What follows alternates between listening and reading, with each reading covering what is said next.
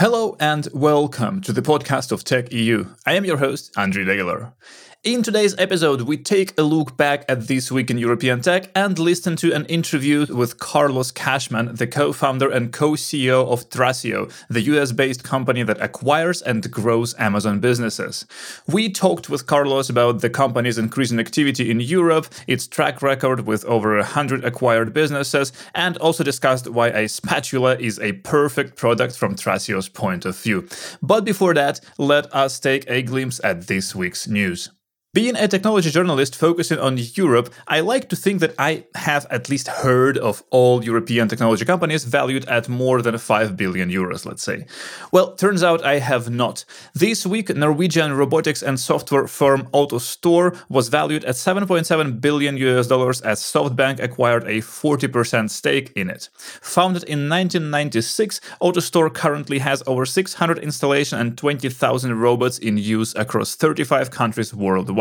As far as I understand it, it's mostly working on roboticized warehouses. And with AutoStore's cubic design solutions, it is a quote redefining space through automated storage and retrieval systems. The company services supply chains in the e-commerce, grocery, industrial, and healthcare industries. And another SoftBank's investment in Norway this week went to Colonial, that is an Oslo-based grocery delivery startup. The company has raised about 220 million euros in a round co-led by SoftBank and Prosus. The funding is expected to be put towards expansion plans beginning with Finland. There is a plan to open a fulfillment center in Helsinki later this year, and another new target market is Germany. At the same time, the startup Colonial is rebranding and will soon be known as Oda. In the VC news this week, Index Ventures has closed a new $200 million seed fund called Index Origin.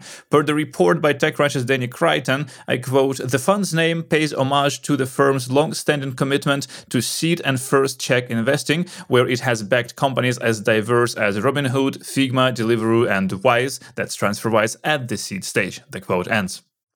On to the M&A news and back to Norway. Oslo-based learning platform Kahoot has acquired crosstown employee management and learning app provider Motimate. The deal was valued at $25 to $27 million, which reflects an approximate 5 times multiple on an ARR target for 2021.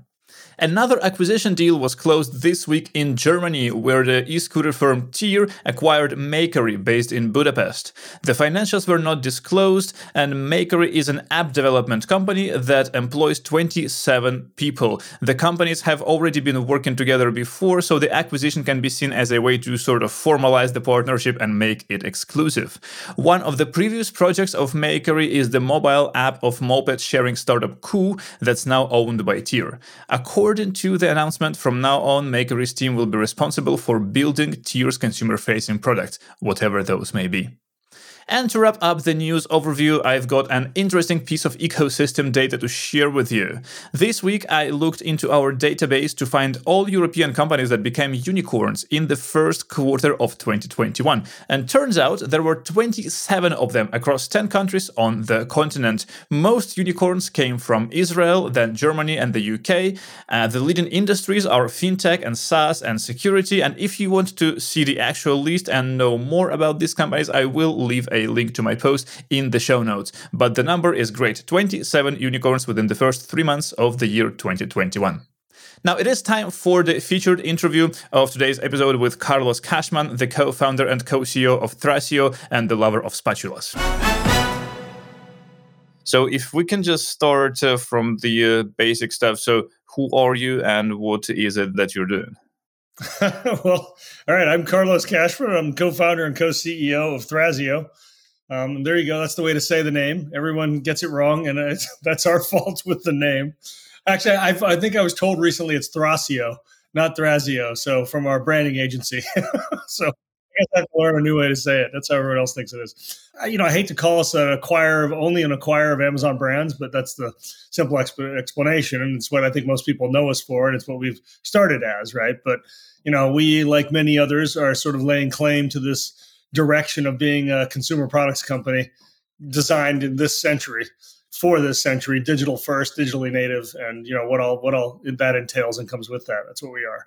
Interesting. But how do you mean like a consumer technology company? So how does it connect with what you actually are doing with the Amazon businesses? A consumer products company, right? A So consumer product company. we started on the Amazon ecosystem. So let me back up a step. This idea actually originally began because I had a Facebook marketing agency, and we were very good at customer acquisition, had a lot of e-commerce clients, and so e-commerce companies knew us. And we generally only worked, you had to be spending 100 grand a month or up, that kind of thing.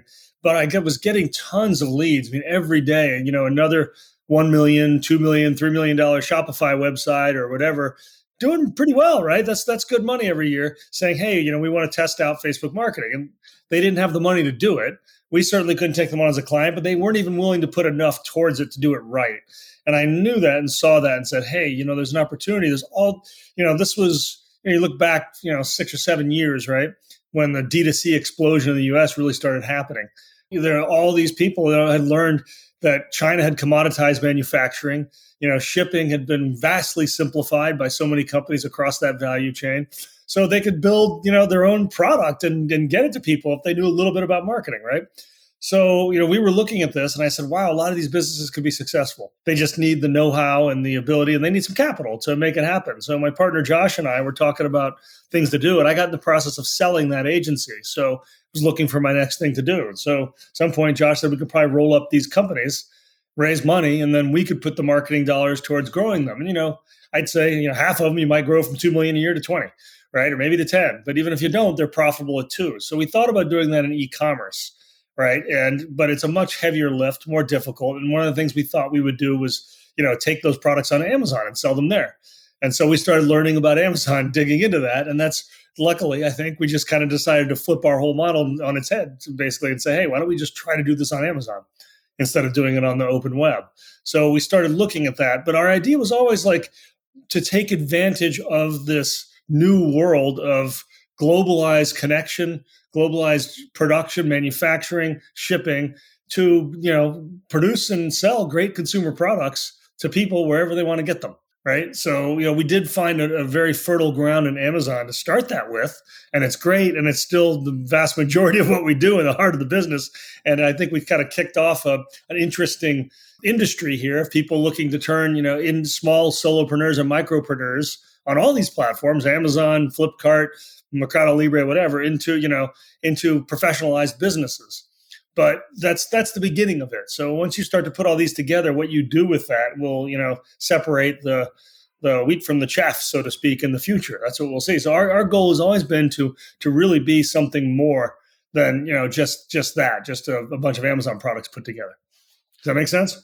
Right, of course. And just out of curiosity, so how long did it take to sort of figure out how to make it on Amazon, how to make a product more successful on Amazon? It's a lot harder than most people think, man. Well, I'm sure. I think it probably took us. Look, we're always getting better at this. We've been at this, a couple of years, going on 3 years now, just coming up on 3 years.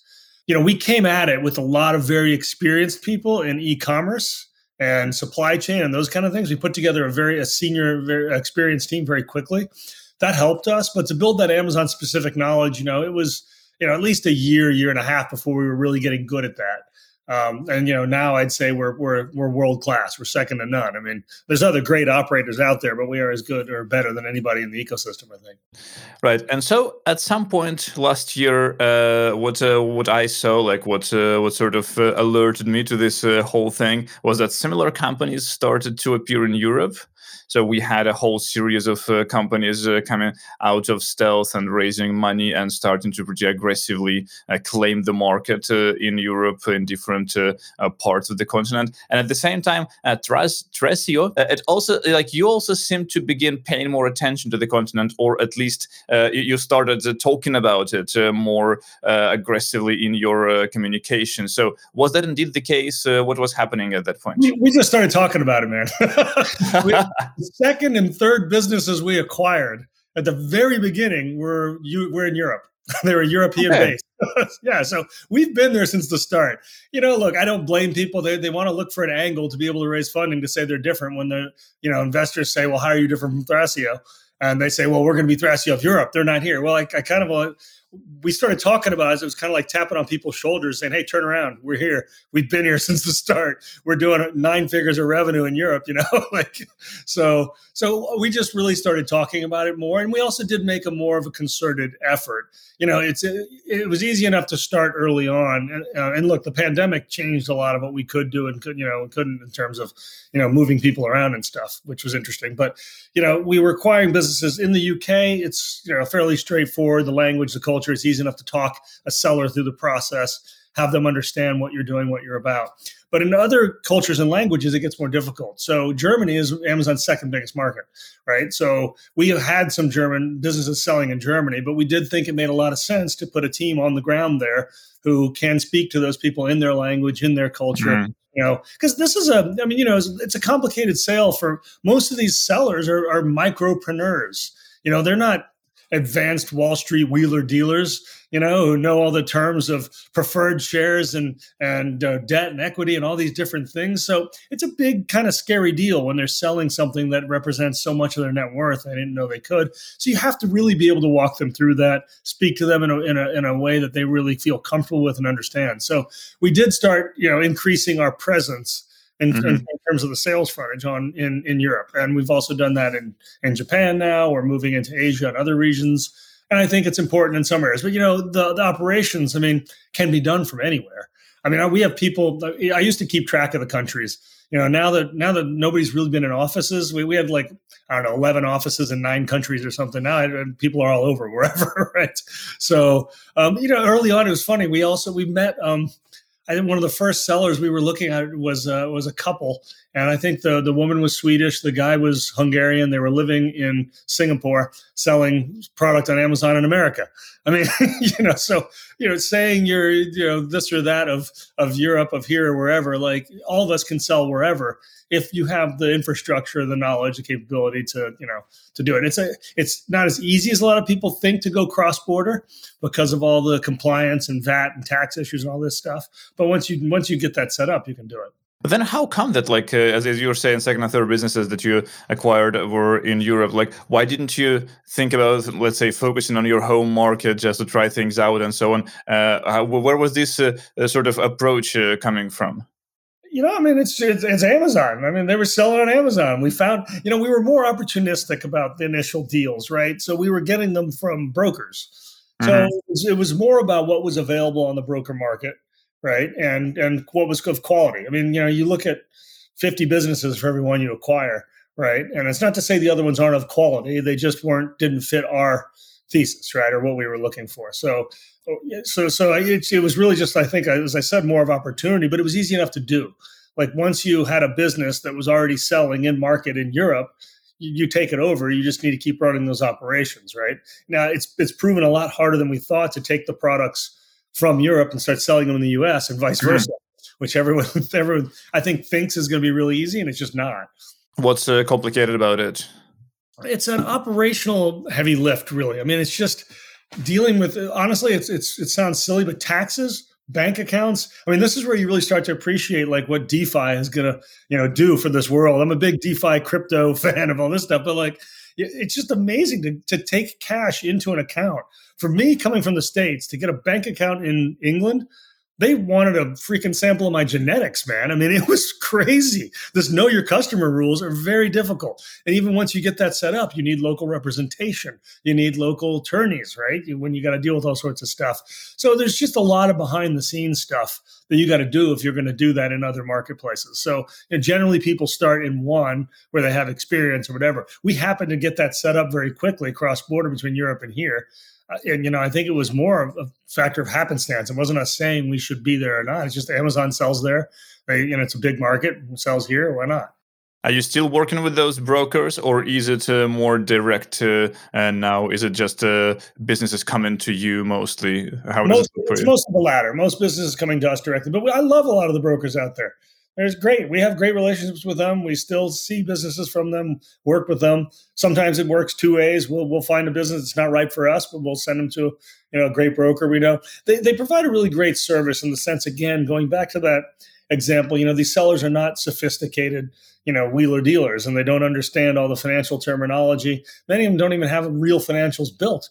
So someone will come to us and say, we're making $1 million, and we go do their books for them because they've never done them. And we go, you're actually making 600,000, right? So, or you're making 1.2 million. Like, they literally don't know. But it's tough. You understand it with working capital issues, buying inventory, seasonality, all this kind of stuff. It can be a little crazy. So the brokers help people get all that stuff in order, can hold their hand through the process, talk to them about the different purchases. They have experience with us. They know us. They know what we're like.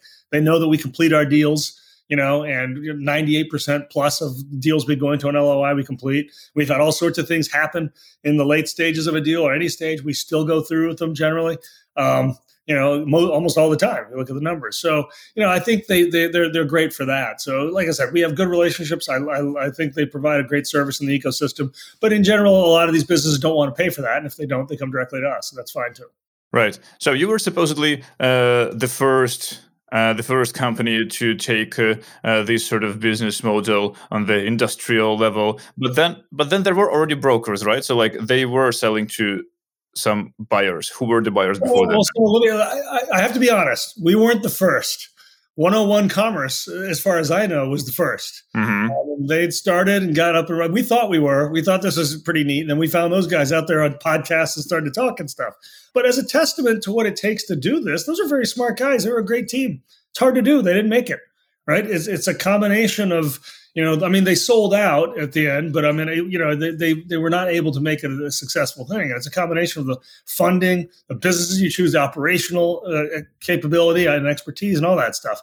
So they were out there first. But who are these brokers selling? So the brokers are not only brokers of Amazon businesses. It's one thing to consider, right? I've actually bought other businesses from them. I've bought URLs from these brokers. I've sold through them. I've bought other small businesses. It's great. You can find anything. You can buy a nail salon or a hair care business through some of these brokers, and lots of online businesses that are great, cash flow kind of stuff. They were big in the affiliate marketing space for a while. They still are. A lot of these brokers like Empire Flippers and folks like that sell a ton of quality affiliate sites and things like that. So they were doing a lot of that. The FBA businesses that were transacting were really selling more at the time to you think of like another executive, like who maybe someone who was semi-retired, like they retired early from business, but they weren't really done, and they want to do something new. And they could, in the U.S. at least, you can get an SBA loan from the Small Business Administration. They like these Amazon businesses because they can see the data from Amazon. It's trustworthy. They can say, hey, this business has been making $1 million a year for the last 2 years. And they would loan you 80% of the money. So an executive could buy the business with $200K down or something and get a business that's cash flowing $200K a year. So that was a lot of the buyers. There were some family offices and some small private equity, let's talk 50 million and under PE fund kind of things, who were buying a couple of these here and there, maybe for cash flow, maybe with the idea of growing them here and there. And probably, I don't know, but there were probably some Amazon buyers in there, like someone who built a $20 million Amazon business in, oven mitts and decided they wanted to expand into spatulas. And so they went and bought one business, right? But up to us, no one had, 101 Commerce had tried, but no one had successfully put the whole thing together and really productized it and really gone after it hard. Right. I understand. So how big are you at the moment in terms of businesses acquired? What are your metrics in general? How do you measure yourselves? We just announced recently a press release on our 100th business acquired. But we're probably doing several a week now, so every other day, probably closing one. So as soon as that press release was out, it was out of date. So we're well into the low hundreds right now. 100, 150, somewhere in that ballpark. I actually can't tell you on any given day. Out of that, what I like to think about is we've made over 100 millionaires. So it's awesome because some of these were partners who built the business together, whatever. I measure, and the business has scaled, fantastically. We're over $500 million in revenue and profitable on that, right? Over 100 million in profit. So, and that was last year, right? So, those, traditional metrics, that's how we measure ourselves, right? But, again, there's many other things we look at more, how we've done by the sellers, how we've done by the community. We try to be a great actor in this community. We try to release a lot of content and help people and talk about what we do. And we also, we also try to think about how we, for us, it's how we're treating our people, how our employees are, how they act in this ecosystem. And we've got a lot of people now, and we want to do the best thing by them. So it's a number of different ways we measure ourselves, but the basics I gave you there. And how many employees do you have at the moment? Every time I answer this, I'm wrong. I just did an onboarding with 50 people the other day. So, and that happens every couple of weeks, and that's just the United States. So, as I said, we're over 600 in the U.S. We're probably 400 internationally now. Mm-hmm. So, probably around we may not be quite at 1,000 yet. I think I would probably have heard that. So maybe we're 300 some internationally, but we'll probably be there pretty soon. There's a fun video of Danny, our president, delivering coffee to our 500th hire in the U.S. It's on LinkedIn if you can find it, I think. Nice. That's pretty impressive, though. So, and of those 100-something businesses, what do you think is the share of businesses based in Europe, selling in Europe or based in Europe? Well, 15 to 20%. It's always been that. I mean, I guess after we did the second and third deals, we were 2/3 European, but that was a very short time. So since basically our first year, it's been 15 to 20% has been European businesses, and it's stayed about there. But I think we want to increase that, right? I mean, I think given I don't know what how large the German market is and the overall European market is, and Amazon's making a lot of progress there, right? They're doing very well, so I think it'll increase. With Amazon itself, how close are you to the company? I mean, how close can anyone be to a multi-trillion-dollar behemoth like Amazon? I mean, we know a lot of executives there. They're terrific people. I idolize the company like many people. I think what they've done is magical, and no short way really about what they've done with their culture and how they've built this company, this machine that continues to innovate. That's what's incredible. So yeah, we know a lot of folks there. They know who we are. They've called us in. We've done marketing together. But they don't play favorites. They don't put their thumbs on the scale for anybody. And that was something I learned very early on. We got connected to someone who was in charge of the third-party marketplace, very high up in Amazon, very early on. We were a tiny business, but we had big ideas. We thought we were going places, and we've done all right with that. But I asked him, well, when do we get a special rep? When we get to 50 million in business, because we weren't there yet. Do we get a special Amazon Gold card or something? He said no. And I said, well, how about when we get to 100 million? That's when you must have some secret program. And the team laughed, like the people on the call. I said, no. And I said, come on, just $1 billion? You must have reps for the $1 billion sellers. And they're like, no, we don't. Like, just use our systems. Thank you. We'll talk to you. If you have feedback, it's great. Send it to us. But they're not going to build a relationship. I mean, they are successful because they have 3 million people trying to, with our accounts. There's probably less than 1 to 2 million active, but trying to launch products and sell it on their marketplace. That's why they're so successful. These people are all on their own dime, being product managers, discovering what people might want and putting it into there and subsidizing it to launch. I mean, that's why when people talk about Amazon competing and all this, it is such a red herring. It's unbelievable.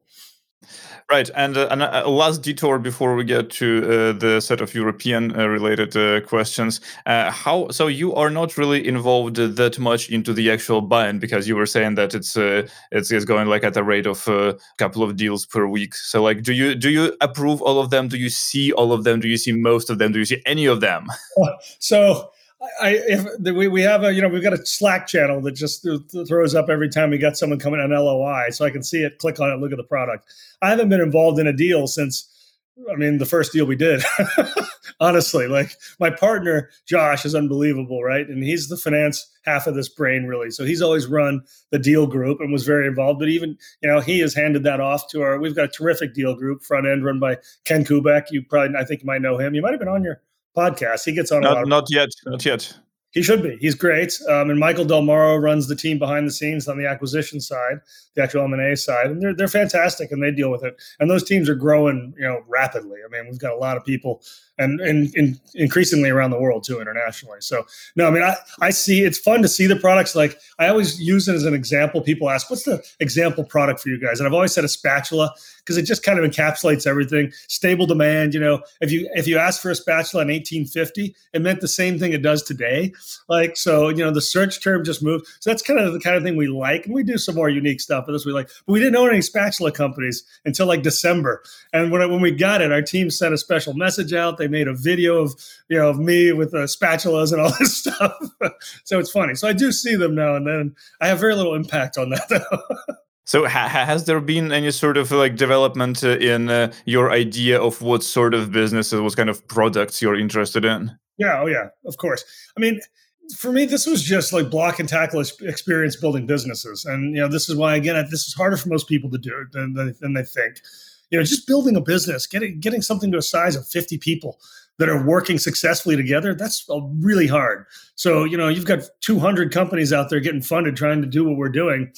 Most of them ain't going to make it, I got to tell you, just because the simple block and tackling of building a business, not because this space is not great or anything. So early on, it was, like for us, and this is no secret, I can talk about it. It was about focus. It's just hard to do that and hard to understand what that really means. So, what we looked at early on and what we would take as a business is different than what we took a year into it and what we'll take now, right? So, because we have more capability to manage, right? I mean, we're running, a couple dozen Shopify websites now, right? Or, so we could early on, we didn't have I knew how to do that. We just didn't have the bandwidth to do both of those things, right? So the question is when you can do that and you can do it in a controlled fashion and you can do more. And also supply chain, right? Early on, we needed simplicity in the supply chain. Spatula would be freaking great, right? Desk Cycle, our product that's, it's a pedaling product that goes under your desk for rehabilitation and stuff. Way more complicated. It's got a long supply chain. It's got small motors and different pieces that come from multiple factories. So that would have been very hard early on, right? So it was understanding how to do those different things and how to source and when we're ready to do that. So now, there's hardly a product we won't take now. Have you got the Desk Cycles? We have Desk Cycle. It's a great product. It's very cool. You should have one under your desk right now. You could be exercising while we're talking. In fact, I should too. Yeah, sounds like a great thing. I've never seen them. I don't think they're on Amazon in the Netherlands. So your latest announcement in Europe was that you increased your commitment to 500 million euros from 200 announced before. So what does it actually mean? So it's great numbers and all, but like, what does it mean in practice? I mean, in practice, it just means look, we have one pool of capital essentially, right? And we have fairly basically limitless capital with the people we work with and behind us, so we can put capital work wherever that it's needed. What that just means, I think, is just it's the progress there has been terrific, right? We got a great team led by Sammy and Kirsten who started that for us, and they've been really finding great success. So the German market is big. We knew it was big. We just didn't know how quickly we'd be able to ramp up what we're doing there, and it's ramping up faster. So we've been closing more deals than we thought, and some bigger deals, which is great. And we're very excited about the quality of the sellers and the products coming out of there. So, and I'm very excited to spend more time in Europe. So as soon as we can travel again, I want to go over there and hang out more. So maybe that's part of it. And then once again, in terms of business, in terms of product categories, how different is Europe from the US? And what's different? If you can draw any sort of similarities and differences. That would be a better question for our head of ops than some people on our team. It's generally really similar, right? I mean, the way Amazon works, right? I mean, it's just understanding, in different cultures or different products that are going to be popular for different reasons, perhaps. But I'd say there's really fewer differences than there are similarities. I'd say it's probably 90+% similar, if not more. I mean, you're still working on Amazon and understanding the Amazon ecosystem. What you have to figure out is VAT tax, which is a whole freaking rat's nest of mess, especially since Brexit. I mean, that didn't simplify things, right? Okay. And shipping, right? Those two things. So when we could ship everything out of a warehouse in Britain at the start in England, but after Brexit, you can't. So, and you've got 3PLs, you need to do, your buffering into Amazon and stuff. So those things, figuring out all that stuff is in the banking, as I mentioned, that's freaking complex. Like most people don't think about that when you start, you can use Amazon for all that, right? But they charge you a 5% VIG on currency conversion. I mean, that's crazy. So you've got to figure out other solutions. And there's, World First, I guess, and these other ones out there, but the American banking system blocked them for a while, then unblocks. I mean, so there's a complexity in the global banking. Again, this is why I'm a big DeFi fan. Crazy that this stuff is so hard to do, to move a buck from one place to the other. I mean, we're willing to pay tax on it. We just want to track it and be able to do it. So getting all that stuff done, that's what's different. That's what makes it hard. But, other than that, it's the process of how we sell on there. It's just language. Right. And so how tight is the competition at the moment in Europe, for example, among these businesses that acquire Amazon companies? It's not. I mean, there's some great, I know some of those founders. There's some great teams and great people, and I wish them all the success in the world. It's a big marketplace. there's, and if they can find success and find their way to be good at this, then there'll be room for all of us. We have not seen a lot of pressure yet as a result of more people entering the market. All that we have seen is a massive overflowing of our pipeline, because these guys reach out to everybody and they go, reach out to us. They say, okay, great, thanks. We're also going to talk to these guys, right? So we're just seeing a lot more people get to know who we are as a result of that. I think, look, Amazon, I think, is creating $1 million sellers faster than us and 30 other people can buy them. Right. So, and, assuming they want to sell and what have you. So it's going to be interesting to see how this marketplace develops over time. I don't think everyone's going to make it past the crucible of building a successful operation, high margin operation. We've looked at a number of, obviously we scaled up now, and what we can look at, we can buy 100 million plus businesses. So we're looking at some very large Amazon sellers, but, most of the ones we've seen have margins in single digits. And, that's great. They think it's great for them, whatever. But that's not us. We're two times that plus 3 times, we want to be there. So it's hard to do. And companies, a lot of these consolidators who are trying to copy and follow us are going to find that that's really tough. And their access to capital is going to dry up. And as a result of not doing better, if more people know about how the better ones are performing, and their ability to bid on deals and businesses is going to get harder. If there does start to be more competition, and it makes it tougher, that gets harder. Again, we're also, I think, far enough ahead. We can look at a business, and understand a lot about it just by downloading the data and running it through our ML models and things like that.